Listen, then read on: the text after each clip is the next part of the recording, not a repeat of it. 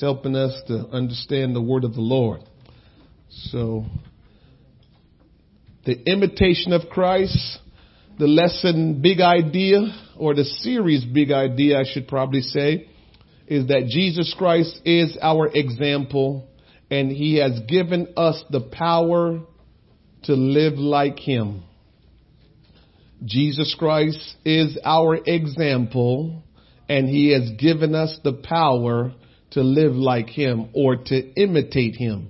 So that's why we will talk about the imitation of Christ, because we are supposed to be imitating Christ. Anybody know that we're supposed to be imitating Christ?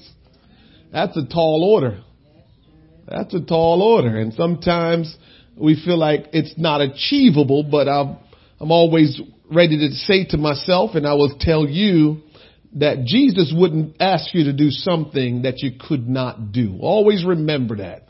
And because you may not have put the right amount of effort into it and it's not getting done, did not mean it can't be done. It just means we need to put a little bit more effort into what Jesus say we should do or we must do. And so we'll talk about that a little bit tonight.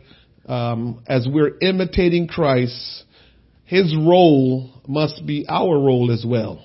So if we're imitating him, whatever he's doing, we should be doing. Whatever he has done, we should be doing.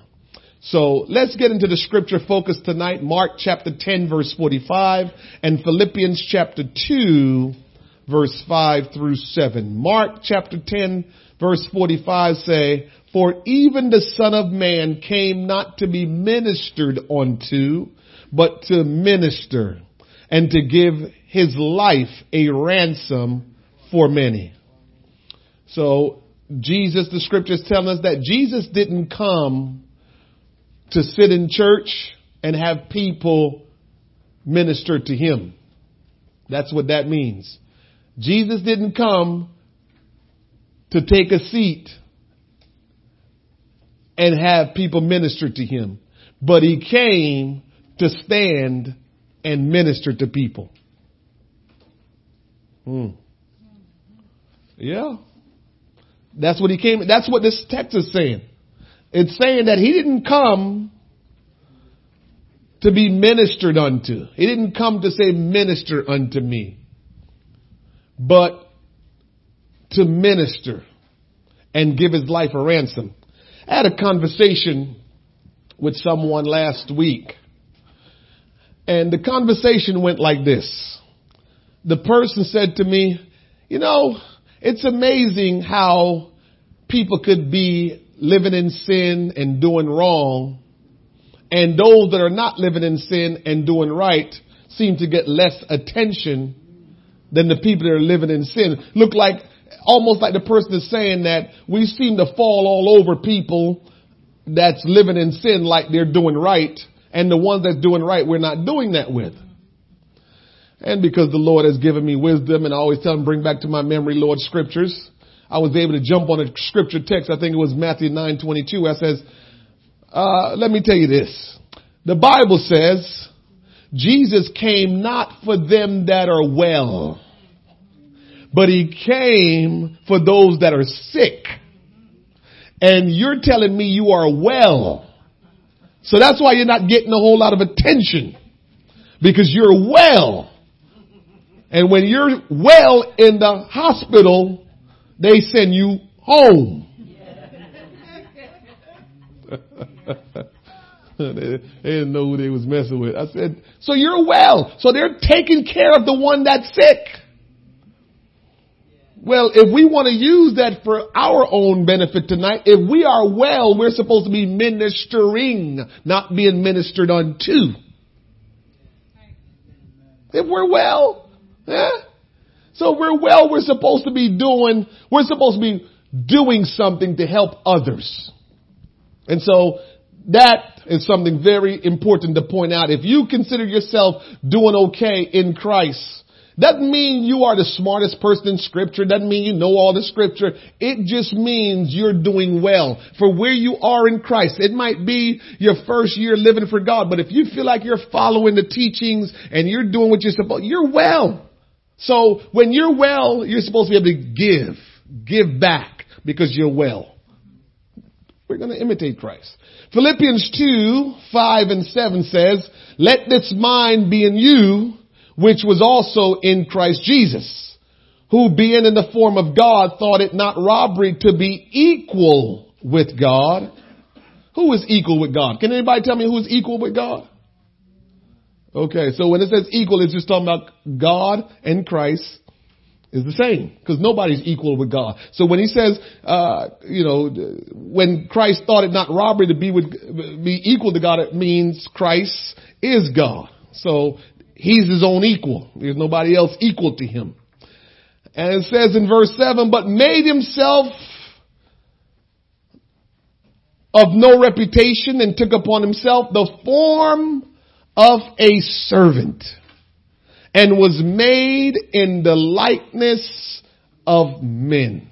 Can I tell you, our world is desperately in need of people that will take on the form of a servant.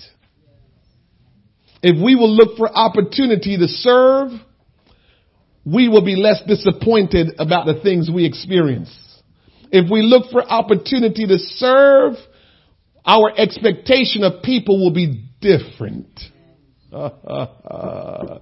If my deal and my motivation is I am going to serve you, then my whole expectation is different. I'm serving you. I'm not expecting for you to do something for me, so when you don't do it, I get upset. Because usually that's why we get upset with people, because we have a certain expectation of them and they didn't meet that expectation. And so we're like in our minds, even when we don't say it, I can't believe this.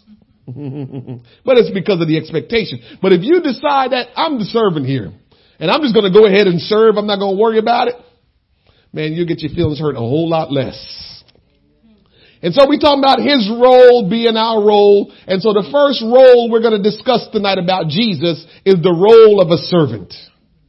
In John chapter 13, that's the text that talked about Jesus washing his disciples' feet. That is a very powerful and important text that we all should know about. So it's talking about Jesus washing his disciples' feet. One of the things that I always remember about that text is when Jesus now decide that I'm going to wash your feet, Peter. Peter says, oh no, Lord. And maybe I always talk about this because I really, really can identify with it. So Jesus getting ready to get down to wash Peter's feet, and Peter's like, oh, are you kidding me? No, you can't wash my feet. Because he already knew who he was. So Peter knew Jesus was the master, and he's like, you're Almighty God. You're not going to be washing my feet.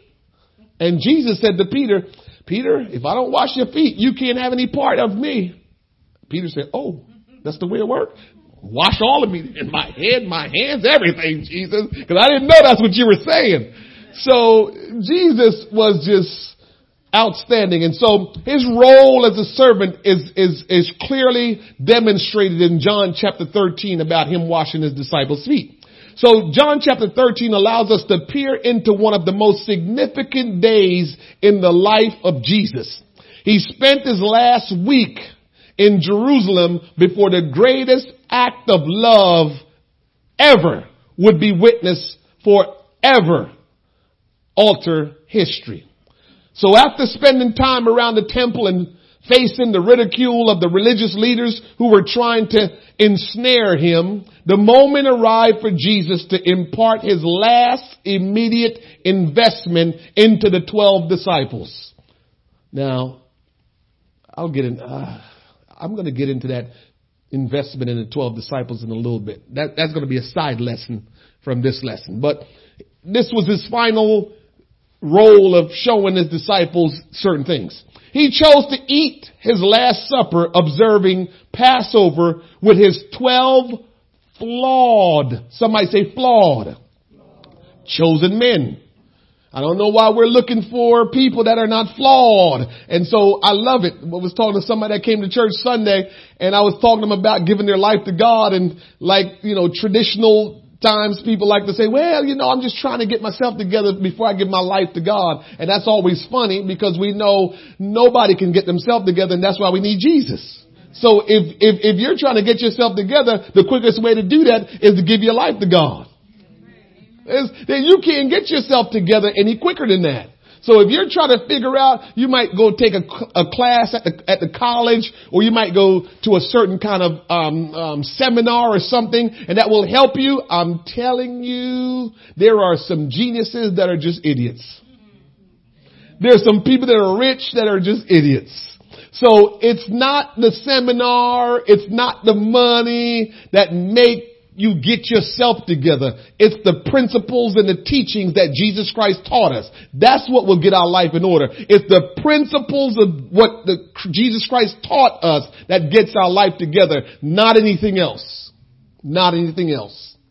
As they climbed the stairs in the stillness of the evening to convene in an upper room, Jesus was the only one who fully knew what that night would entail. He had spent 3 years full of miraculous moments with his team of men. It would be the last night this group of men would convene together. They had left family, occupation, and homeland to follow their master. And as they sat down to fellowship and eat, the master proved to be a servant. Moments after his disciples were trying to figure out who was the greatest among the disciples, the King of Kings took off his garment, adorned himself with an unseemly towel. As the spirit of pride among the disciples dissipate in the room, Jesus lowered his posture with a basin of water and washed the feet of his disciples. Jesus, the sovereign King, took the place of a servant with a compelling love. Jesus cleansed unclean feet, even the feet of the one he knew would soon betray him. So let's talk about that for a second. So here we are. Jesus' last really time that he was going to spend with his 12 disciples. And so this is his final time that he was going to spend his last time, and he had dinner with them. And then after he had dinner with them, he washed their feet. So eating and washing feet is good stuff. Yeah. It's okay if we eat and wash feet. I like how Jesus always had food and stuff. Man, we thank God for that, right? Like food was a big part of, stuff. When he was here, food was always involved. Yeah, right? So we're okay there. We can dig that. But after he got done eating, he stooped and began to wash feet. It's amazing that when he started doing that, that was right before the disciples asked him, who was the greatest in the kingdom? So while they were jockeying to find out of the 12 of them, who was going to be number 1 and number 2, and they're jockeying, and Jesus kind of ignored them and just started showing them who was going to be the greatest. Now, I don't know what it is that we can't connect with to understand that the greatest among us is always the greatest servant. I don't know why, because if we know that, why we don't have more people serving in church? If Jesus said the greatest among you would be those that are the greatest servant among you, not those that have the greatest position, but those that will serve the most. That's who is the greatest. Why don't we have more servants? That's something to think about. Because that's how, remember now, we have to remember this. This game is his. I'm not saying game just for lack of a better word, not because this is a game. I'm saying what we're living, how we're living, he is the shot caller. And somehow I think that we tell ourselves that, I can live this way and Jesus will be okay with it because he's loving. Because I'm not sure why we get clear instruction from the Word of God about what Jesus says, and somehow we sidestep it and don't realize, but that's what he said. So he says the greatest among us is the ones that are the ones that save, that serve the most. So if that's true, why don't we have more servants in the church?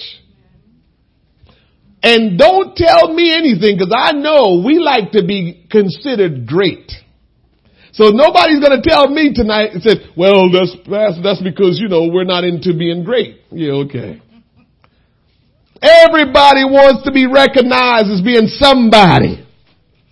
The disciples had that issue, and they were men of God that's living and walking with the King, and they had the issue in wanting to be recognized as great. So I'm sure tonight many of us want to be recognized as great, but I'm telling you what the answer is, and the answer is start serving. So Jesus, he served them. And here's the big one. He even served the one that he knew was going to betray him the same way he served the other ones that were not going to betray him. Can we talk about that?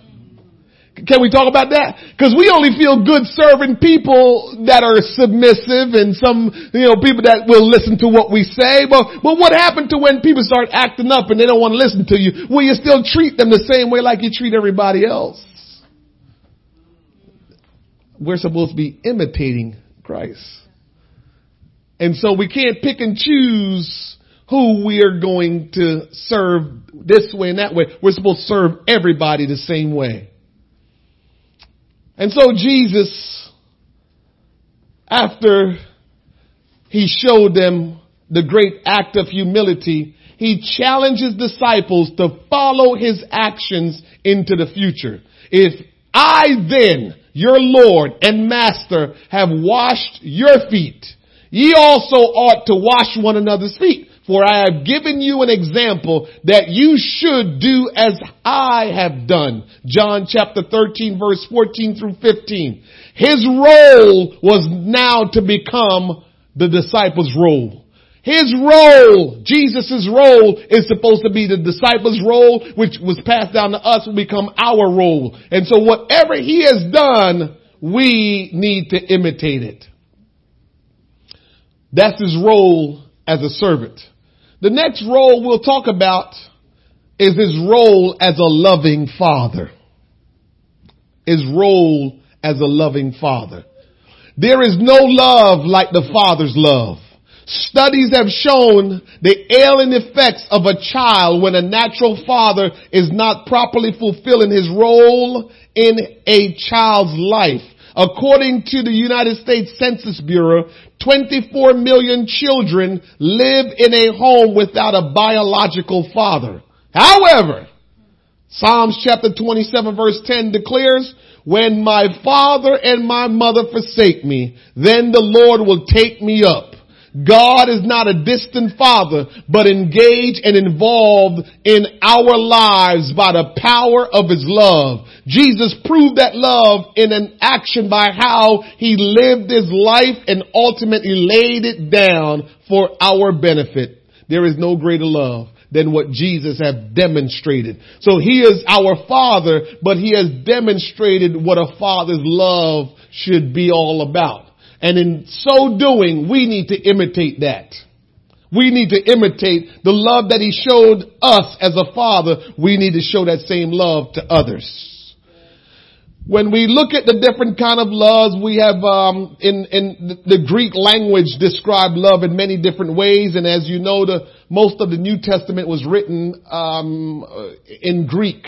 And so the Greek language will tell you a little bit about the different types of love. And I'm going to go through them really quick and let you know what the different types of loves are. And so the first one they have listed is eros, E-R-O-S. And what kind of love is eros?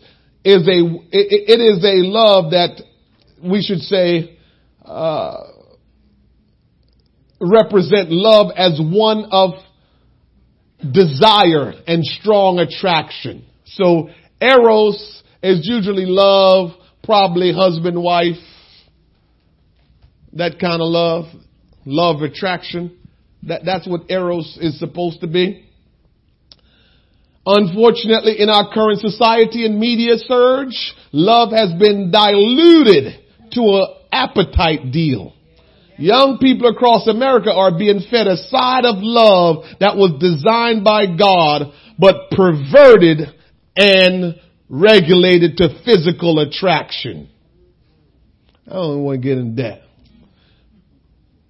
Because Love is supposed to start emotional, mental connection.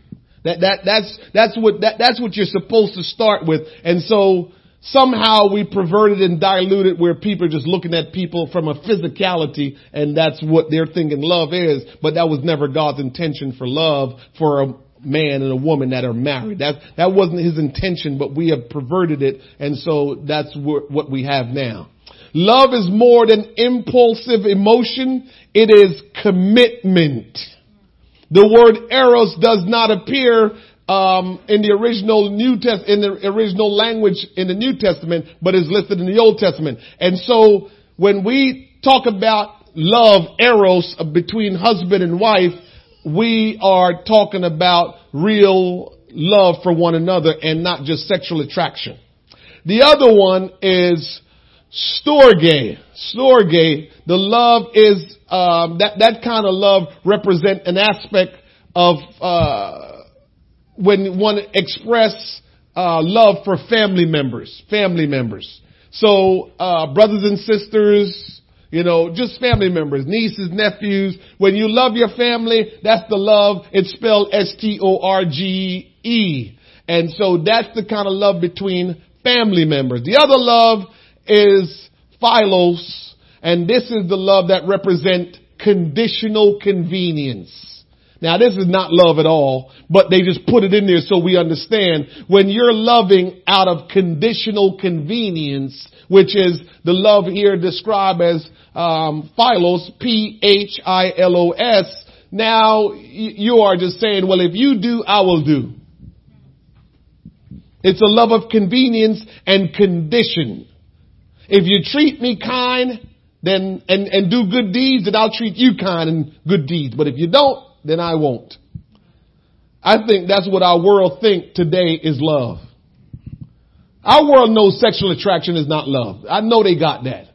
They understand the brother and sister love, but I think most of our love in this day and age is philos. We will love as long as, you love me back. If nowadays, I think the 30-year-olds do it too. Them that are in their 30s. I don't know. My generation is probably the last generation that did this. Like my generation, when we take a lady out, we expected to treat her. My generation and older. We didn't take you out talking about, well, I hope she have her own money. Them in the 30s and the 20s and lower, that's how they roll. I hope she have her own money. I'm just telling you. You've been on a date, Pascal, what they tell you? I hope you had your own money? No. Okay, all right. I'm just saying. I'm just saying, for the most part, that's how they do nowadays. I'm telling you. I hope she have her own money. But my generation, we believed in, mind you, tell the truth. You know that's how some of them roll, right? I knew you would tell me that. I'm telling you. Yeah, you gotta bring your own money. Hey girl, how about we go to Bahamas, but you gotta pay your way. I'm telling you, that's how they do now. That's unheard of to me. I just knew growing up. Listen, we used to call it whining and dining. I don't know what they call it now. I mean, we don't whine anymore, so I can't, can't say whine. But back in the day when we say whine and dine, it meant that I was going to take care of everything. That's what we do. Nowadays, these people, man, they want to go to Bahamas and act like you their girlfriend, but they don't want to pay Bahamas money. I don't know about it. Our world has just gone astray, and I'm just like, how do we get here? Where dude want to take you to Bahamas, but he doesn't want to pay. Dude, come on, man. Like you want something and you don't want to invest anything. I don't know where they get it from. The other love that we're going to talk about is agape. And that's the one we know Jesus is all about. Agape love is rooted in behavior and choice, not a love based on feelings. So agape love is not based on feelings. The essence of Jesus' love for humanity is found in 1 Corinthians the chapter 13, which we know that love chapter. Love is patient. Love is kind. It is not puffed up or arrogant. It lays down pride and does not seek its own. His love does not rejoice in unrighteousness, but rejoices in truth. It bear all things and endure all things. Love never fails. Can I tell you this? I just realized something in scripture. I might have said it to you Sunday, but it just kept ringing in me. I always said, if I love you, I can never not love you anymore, because that's just my understanding of love. God loves us. He will never, ever not love us. But then I started looking at it and realized that, you know what? If you die, you stop loving. That's standard, right? You're not here. But here is the trick. I said, man, this is too deep. Listen to this. The only way you can really truly love somebody is how God teaches we're supposed to love. So you can't love somebody in your natural ability with your understanding in your mind, with what you've seen and copied. That's not love. That might be the one the Philos. Oh, you do and I do. That's probably what we practice when we say love. Or it could be just the sibling things. I'm supposed to treat my siblings right. Those are the love that we might practice. Okay? But those are not love. Those are just things we do and just label it love. But if we love somebody for real, we can only do it by the definition that God considers to be love. Unconditional. A choice you make. But you can only do that if you become godly. When you become godly, it means you're spiritual. So what it really comes down to is you can only love people, truly love them, and don't get offended, because, a lot of times people say, well, you telling me my grandma and grandpa don't love each other. They've been living together they've been married for 50 years, 60 years. They love each other. I'm not touching that. I'm just going by the Bible, and I know that the only love that is really love is the one that Jesus described to us. And it is unconditional, and you're supposed to be willing to sacrifice your life. And so it is a spiritual thing. It's not a natural thing. You can't love the way God say love on a natural basis. So the only way to love like Jesus say is to be spiritual. But when you are spiritual, you can love people the way God said. But if you die spiritually, that love will die. That's scary. No, it's the fact. Because God do the natural and the spiritual all the time. So the natural is when I leave this earth, I can't love my kids anymore. I can't love my wife anymore. I can't love y'all anymore. I'm no longer here. I can't love you.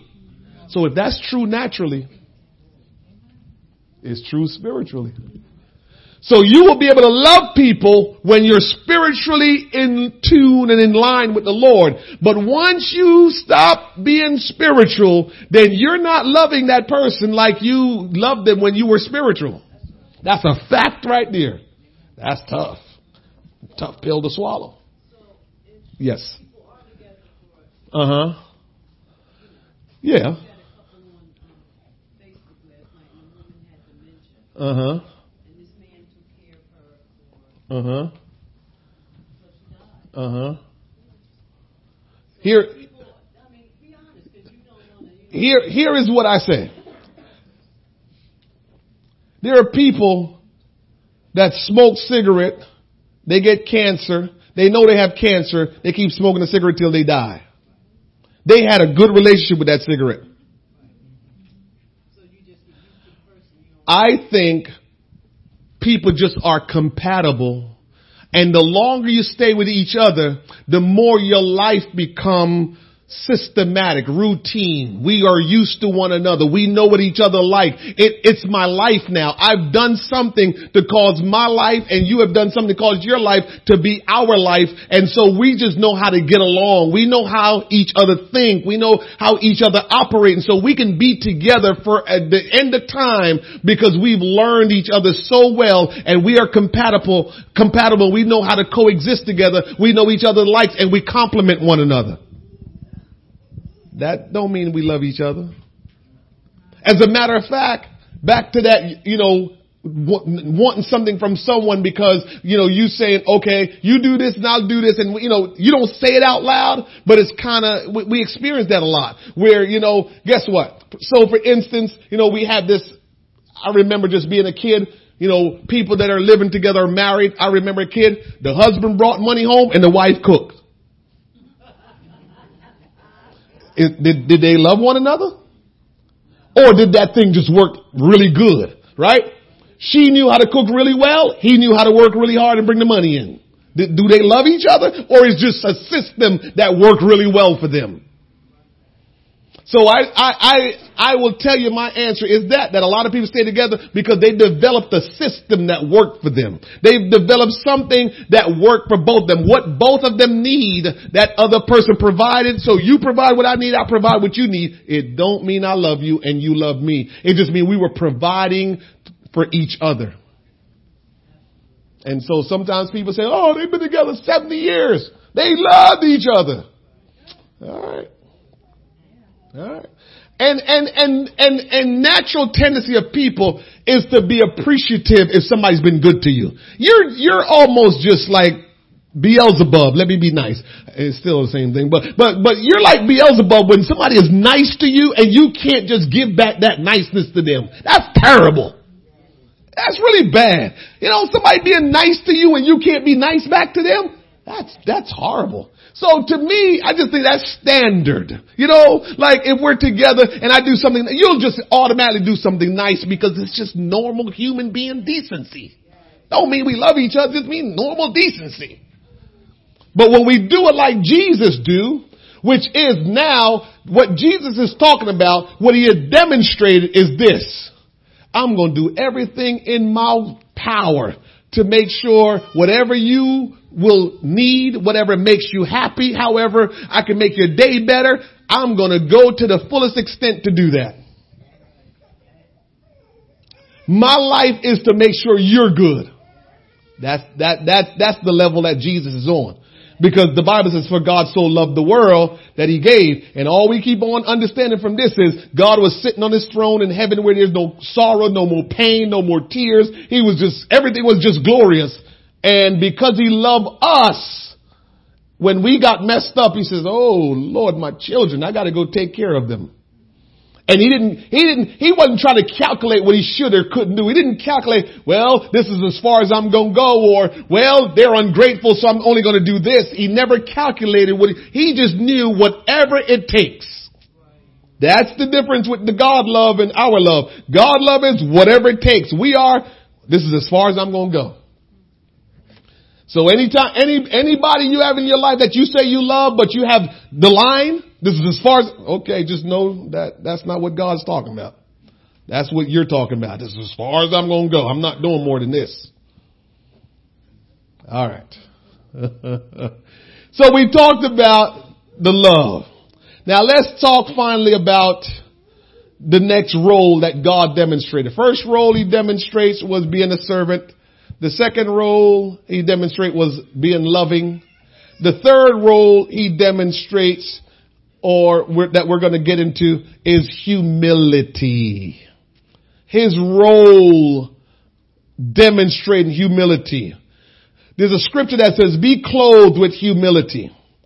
Our daily adornment should be to wear the garment of humility, just as Jesus did. Humility assumes the right attitude before God. I will even start right there and tell you, sometimes that's why some of us don't get our prayers answered. You can't go to God any kind of way. In the natural, try going before a king any kind of way. Again, you know, it's not hard to figure out what God is all about. In the natural, you try to go see King Jaffe.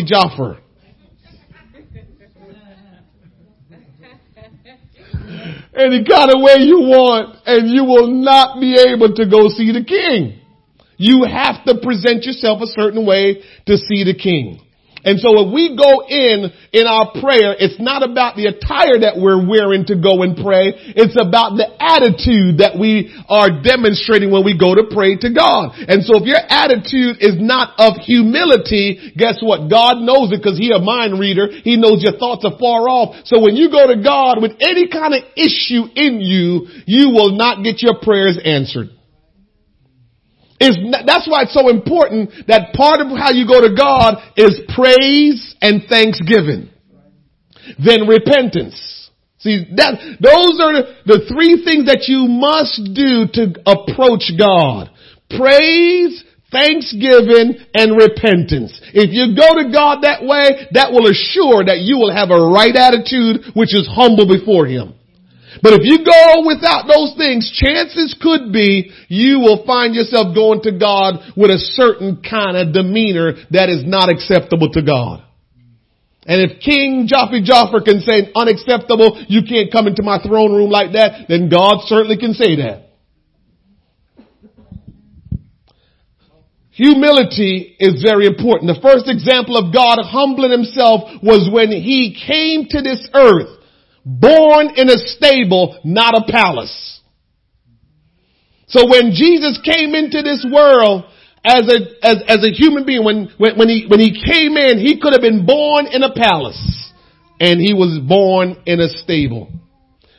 What does the example of Christ's humility personally mean to our life? How can we clearly make this known to others? Philippians 2:5-7, we read that earlier, tells us, let this mind be in you, which was also in Christ Jesus, who being in the form of God, thought it not robbery to be equal with God, but made Himself of no reputation, and took upon Him the form of a servant, and was made in the likeness of men. You think any rich, well-off person want to be a servant? They hire servants. They pay servants. And so when you are rich and well-off, you don't do the serving. You pay for people to serve you. Now the Bible says, Jesus, the earth is the Lord, and the fullness thereof, the world and they that dwell therein. So He owns everything, but He's going to serve?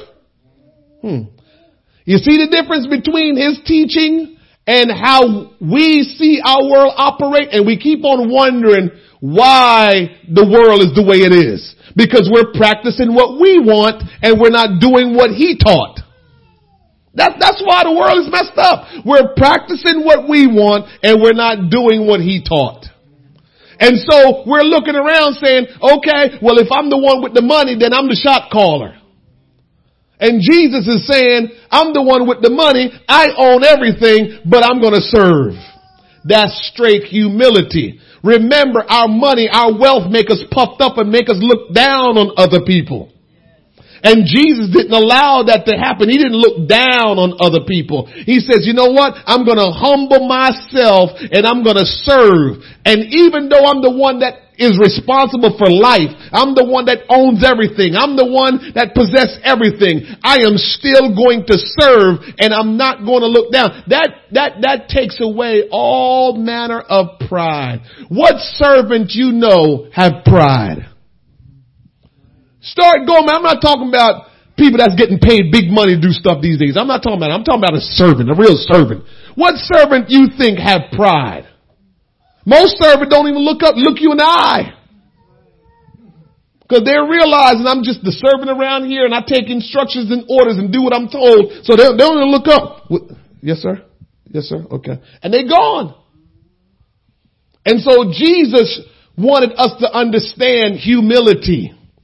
And the best way to be humble. Oh, I just got my answer from the question I asked you earlier. I just asked you why you think, if Jesus said the greatest among us is going to be our servant, the greatest among us, he that is the greatest servant. And that was the question I asked. And I said, I wonder why, if we know to be great is to serve God, why don't we serve? And I just got my answer. Our pride. That's the answer. And so as long as we're prideful, we can't be servants. So whatever we don't, and here is pride, somebody. Here's pride. Because we know about a lot of ways we can describe pride. But here is one example of pride. I don't want to do that and make a mistake. That's pride. Who do you think you are? That you won't make any mistakes. If you serve, if you do anything in life, you're going to make some mistakes. So why are you saying I'm not going to do that because I don't want to make a mistake? What? Your pride? What's going to happen when you make the mistake? Exactly. And why should you allow your pride to be hurt when you're just trying to do your best to serve? So we in a conundrum there because we think that, well, I would serve, but, and then we're worried about, commitment and stuff like that. When all God is saying is, listen, man, I was a servant. I had to be committed. Because you can't be a good servant and not be committed. And so serving demands commitment. It does. And sometimes we're saying we don't want commitment. My sister-in-law bought a new car the other day and I just thought it was the funniest thing. So all the way when she told me, you got to go with me. I got to go get my car. I said, okay, I'm going to go. And so the whole time she's like, I'm nervous. I said, why are you nervous? You work, you have money, the car is nice. What are you nervous about? We're not going to pay a lot of money for car payment. Why are you nervous? You know why she was nervous? She has never owned a new car where she had to make car payments.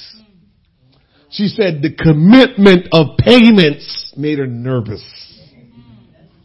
She taught me something. I said, really? She said, yeah. I never had a car payment a day in my life. Now I got to commit to making car payments every month. So I know now, just our normal way of thinking, we don't like commitment. Commitment makes us not do things. Well, Jesus said, if you're going to be great and if you're going to mimic me, imitate me, you're going to have to serve. And serving can't be done without commitment. So I'll just leave that out there and let you ponder that. That's a tough one. Can't dance your way through that one or out of that one, man. You gotta make commitment to serve. And so a lot of times we want to serve without commitment. I never forgot. Listen to this carefully. Never forgot. Back in the day, just started going to church, Sister Scarlett.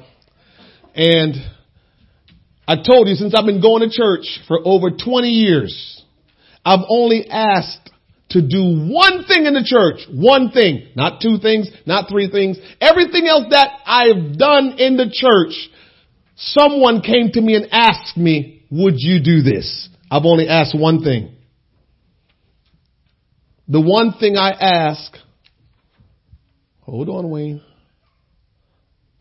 No, I'm going to have to change that. I've probably lied over the years because I wasn't thinking. I've asked to do two things.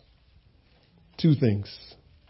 Usher and evangelism. Because those were the two things I did in my secular life. So before I got saved, I worked in a restaurant, and so I would take people to their table. So I felt trapped in my own way of thinking. If you weren't saved and you were escorting people to their seat in the restaurant, why wouldn't you get saved in the church and escort people to their seat? So that's how I thought. So that was one thing I asked. The second thing I asked to do was to be on the evangelism team, the outreach team, going out in the community and telling people about Jesus. Why? Before I got saved, I would walk around the restaurant that I worked at and I would tell people, I'm going to get saved one day and live for Jesus, and you need to get saved too. My mom used to be like, what is wrong with you? Why are you telling people to get saved and you're not saved? I would go around the restaurant and I would curse, right?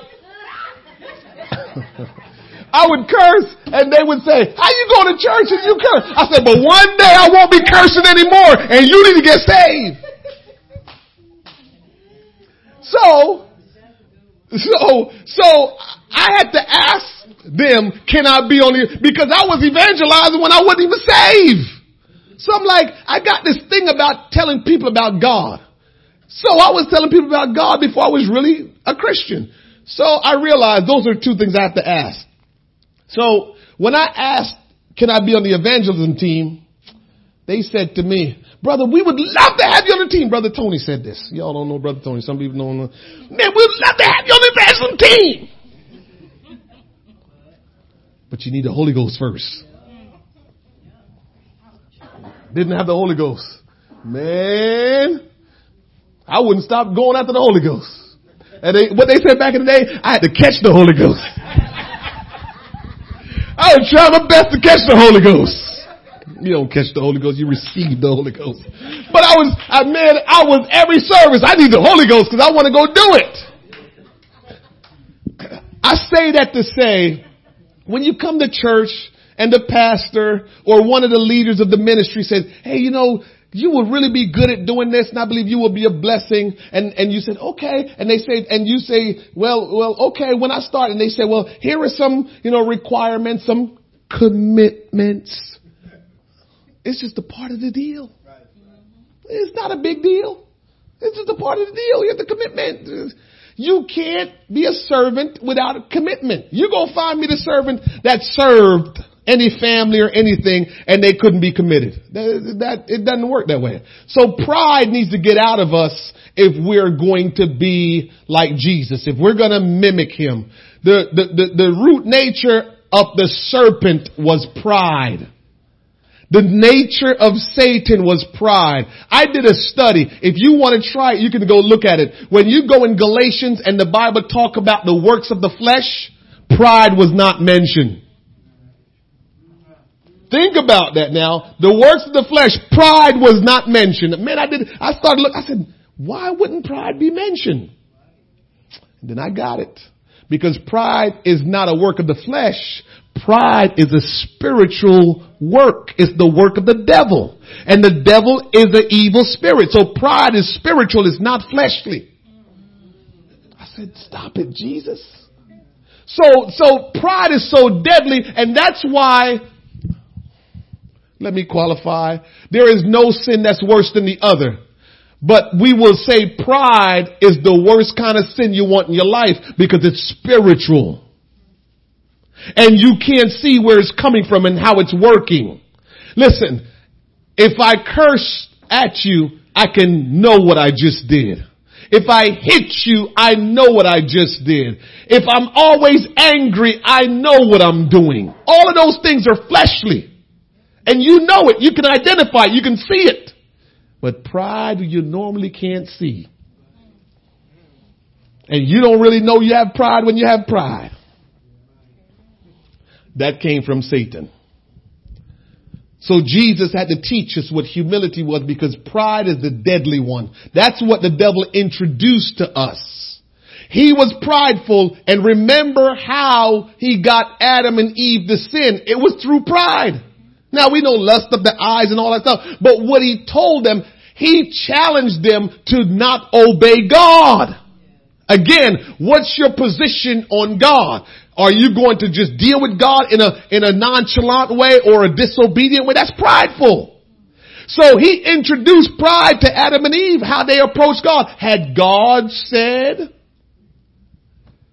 And so he challenged how they saw God, their way of responding to God. And so pride comes from Satan. And when pride is in your life, you got to work to get that thing out because that is deadly and it will destroy you. Pride will destroy you. The root nature of the Savior, we said the root nature of the serpent is pride. The root nature of the Savior is humility. I don't know if you remember when Jesus got arrested, when Judas said, there he is, and he got arrested.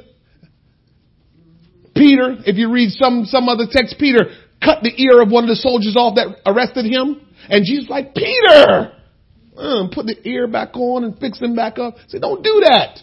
That's humility. Because me and you know, if people are trying to arrest me for something I didn't do, yeah, Peter, matter of fact, stab him a couple times. Because I didn't do anything. That's me and you. So Jesus always showed that he was not into this pride thing. He was always humble. And we need to imitate that about Jesus. The Bible says that it is pride that first infested the Garden of Eden and rooted itself into humanity, making redemption needful. So pride was the thing that caused us to need redemption. Not lust. Well, lust was part of it. But pride was the thing that drove us because the devil introduced that to us. And so it was what started us and make us need redemption. Jesus humbled himself to where God could highly exalt him and give him a name above every other name. So here is how it worked. I've experienced it in my life, so I'm not even guessing. I'm telling you, you have to do your very best to go as low as you can go. So that way, the only place you can go is up. If you put yourself up, then you're going to be responsible to keep yourself going up.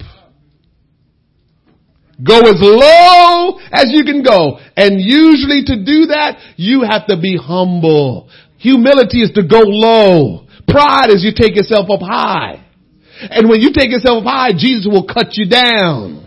But you put yourself down low, he will raise you up. Right? They talked about weddings in the Middle East. That they had different seating for, and even today we do that. The most important people are the closest to the bride and the groom. And so there's a scripture that talk about a man that went to a wedding, and when he went to the wedding, I'm trying to remember which way did it go, but I think he sat at a low seat. And when the parents of the bride and groom came and they saw him, they brought him up to a higher seat. But the Bible was trying to make the point. Just imagine if he would have just came in and because he came early, he just wanted to sit where he wanted to. And he sat where he shouldn't. How embarrassing would it be for him that he sat right here? And that was only for the family. When the family come, they're going to say, excuse me, sir, I'm sorry, this is a table reserved for the family only. We need you to sit back there. That's embarrassing. And so that was the example the Bible give us of always keeping yourself low. You won't embarrass yourself. Pride will get you embarrassed. And even if people don't embarrass you, God will embarrass you. So we just got to stay low. We stay low, we won't get embarrassed. God will raise us up. But if we allow ourselves to be puffed up, we are instructed to let the mind of Christ be in us. Jesus put others first. This is important. I'm getting ready to finish up here. Listen to this. Jesus put others first. People were his focus. People were his focus. And if we're imitating Christ, people ought to be your focus. Tax collectors, fishermen, harlots, lepers, religious elites were all impacted by the unselfish concern he had for others. This was truly the mind of Christ. It was an attitude that purpose not to hoard giftings and powers inside, but to use it to bless the lives of others. Having the proper mind of Christ actualized in our lives is reflected in Galatians chapter 2 verse 20. Paul's probing word says, I am crucified with Christ. Nevertheless, I live, yet not I, but Christ liveth in me. And the life which I now live in the flesh, I live by the faith of the Son of God, who loved me and gave himself for me. The mind of Christ is not just thinking less of your life, it is thinking more like Christ. Yeah. People try to think humility. Remember, I always teach people, people think talking low means you're humble. No. Being like Christ makes you humble. He was humble. All I have to do is be like him and I will be humble. All you have to do is be like him and you will be humble. So humility comes from just being like Christ. All right. So if we're going to really impact people's life, when you walk into a room, instead of you walking into the room and presenting yourself like, I'm here, what's going on? That's pride. You ought to do like Jesus and show up on the scene and says, there you are. Remember when he saw Nathanael? Remember when he rolled up on him? All the disciples, they didn't see him. He saw them. There you are. And so we're going to be like Jesus and function like Jesus. We need to walk into our homes. We need to walk into church, wherever we go on our jobs, and make people the central focus and not come in like, okay, I have arrived. Now let's get things going. You are in trouble when you walk in the room and you think that it's all about you walking in the room. You got to walk in the room and make it about the people that's in the room. That's what Jesus did. Dr. J.H. Jowett accurately said, ministry, I love this quote. Sister Marjorie, listen to this quote. You're the quoting person. Think I don't know? Ministry that costs you nothing accomplishes nothing. I love that. Ministry that costs you nothing accomplishes nothing. So if you are going to do something for God and it costs you nothing, you will have no impact. So go ahead, brother. I like that quote. That quote, Major, is Dr. J.H. Jowett. Jowett. That's his quote. To be given such a treasure of salvation, have the nature of Christ living in us and not have his role become my role in this world would be a tragic situation for any believer. Jesus is deserving of all our time and talent and our treasure, and we should always be ready to give our life for his life, because he gave his life for our life. We should be ready to sacrifice for him just as he sacrificed for us. I am going to be, well, let me give you a couple more before, because I think you might be looking at your page. Time is a commodity each of us shares equally. It is so easy to become distracted with modern electronic devices and busyness of the calendar. Our talent was given to us by God to be given back to him. Our talents and giftings should be wrapped up and presented back to the giver. The Holy Ghost is the treasure we have in earthen vessel. This supreme gift must not be kept to ourselves, but stirred up in us and given out in a spirit of humility and servanthood, displaying the love of God that will bless others. In the book of Mark, it tells us, for even the Son of Man came not to be ministered unto, but to minister and to give his life a ransom for many. Before Judas betrayed Jesus in the garden, Jesus ministered to him with unparalleled humility and love by washing his feet. Would you wash the feet of someone you knew was going to betray you to get you killed? I don't think so. But if we're going to imitate Jesus, we have to imitate those kind of actions. What great mercy and compassion was on display in their meeting place that night. As Jesus went from disciple to disciple, he washed the feet of men who would eventually betray him, deny him, and abandon him in his greatest hour of need. Not long after the feet of Judas were cleansed by the master, Judas' heart was filled with wickedness. Quietly, Judas went out from the presence of his closest friends to do what Satan had filled his heart with to do. Can I tell you this real quick from that text? Sometimes, this is heavy. God really rested this on me today as I was preparing. Listen to this. I'm almost finished here. Running 3 minutes over because I want to be done at 8:30. Listen to this. If you come to church and you have something in your heart that you know is wrong, that your flesh tell you wanted to do, but the Spirit of God and the Word of God has pointed out to you that's not good. And you come to church. Many of us has come to church like that many times. You came to church and there's something in your heart that your flesh wants you to do, but the Word of God and the Spirit of God says you better not. And so you have that issue within you. Well, Judas have proven to us, if we don't work that out, I don't care if it's Bible study, I don't care what it is, what kind of meeting that the church is having. If you come among the believers with that issue, you need to not leave until that issue is removed out of your heart. Because if you don't get it out of your heart, you're going to end up like Judas. You're going to destroy your life.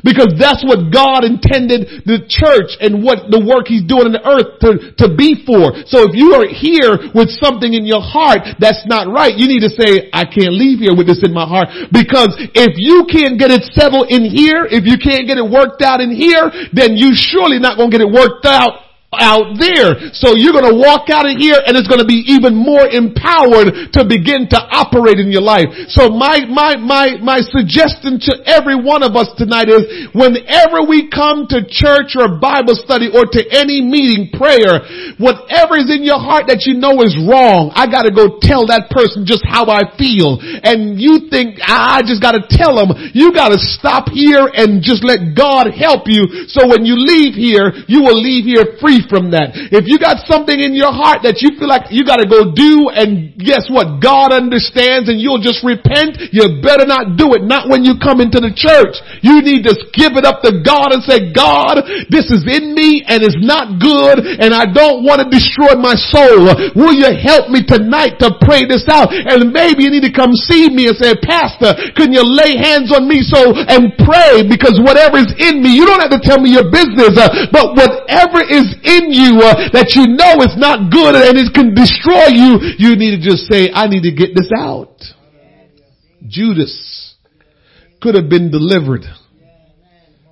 The master washed his feet. The master ate with him, and he could have just said, you know everything already, master. Not good. And my flesh is so overwhelmed with wanting to do this. If I leave here, I know I'm going to do it. Can you help me, please? Can you pray for me right now, Jesus? Because if I just let this thing go, it's going to crush me. And it's not hurting anybody but you. It's your soul that will get destroyed. We can't become embarrassed of just confronting our issues and dealing with them because we have to get free from the things that are in our life. All of us will struggle with different things that we have to deal with because that's just life in this world. But the thing about it is, don't leave things that just have control over you and keep ruling you. Do something about it. Do something about it. And so Judas allowed that thing to stay in him, and it destroyed him. He could not get free from it once he left out of the presence of the Lord. And so when we're here and we're in the presence of the Lord, if you can't get that thing to get free from you in the presence of the Lord, you won't get it free from you any other place. And so we got to work on it. Jesus knew what was in Judas' heart, and he chose to respond in compassion, love, and mercy. In the following moments with his impending arrest, trial, and crucifixion, only hours after Judas continued to offer encouragement and comfort to only minutes Jesus continued to offer encouragement and comfort to his faithful followers. Jesus stated, if any man love me, he will keep my words, and my Father will love him, and we will come unto him and make our abode with him. When we embrace the mindset of a humble servant and exude his nature to the world around us, the transformative power of God will change lives. We must present ourselves to him. After all, he has done for us as bond servants for his sake. His example, Jesus' example of servanthood, love, and humility fulfilled in his ministry must be actualized in our lives. The imitation of Christ should lead to his incarnation in our lives. His role must become our role. That's what it is. We will talk Saturday. I have a class here Saturday from 4 to 6. I said the class is supposed to be for fairly new Christians, but anybody is welcome to come. And I am going to talk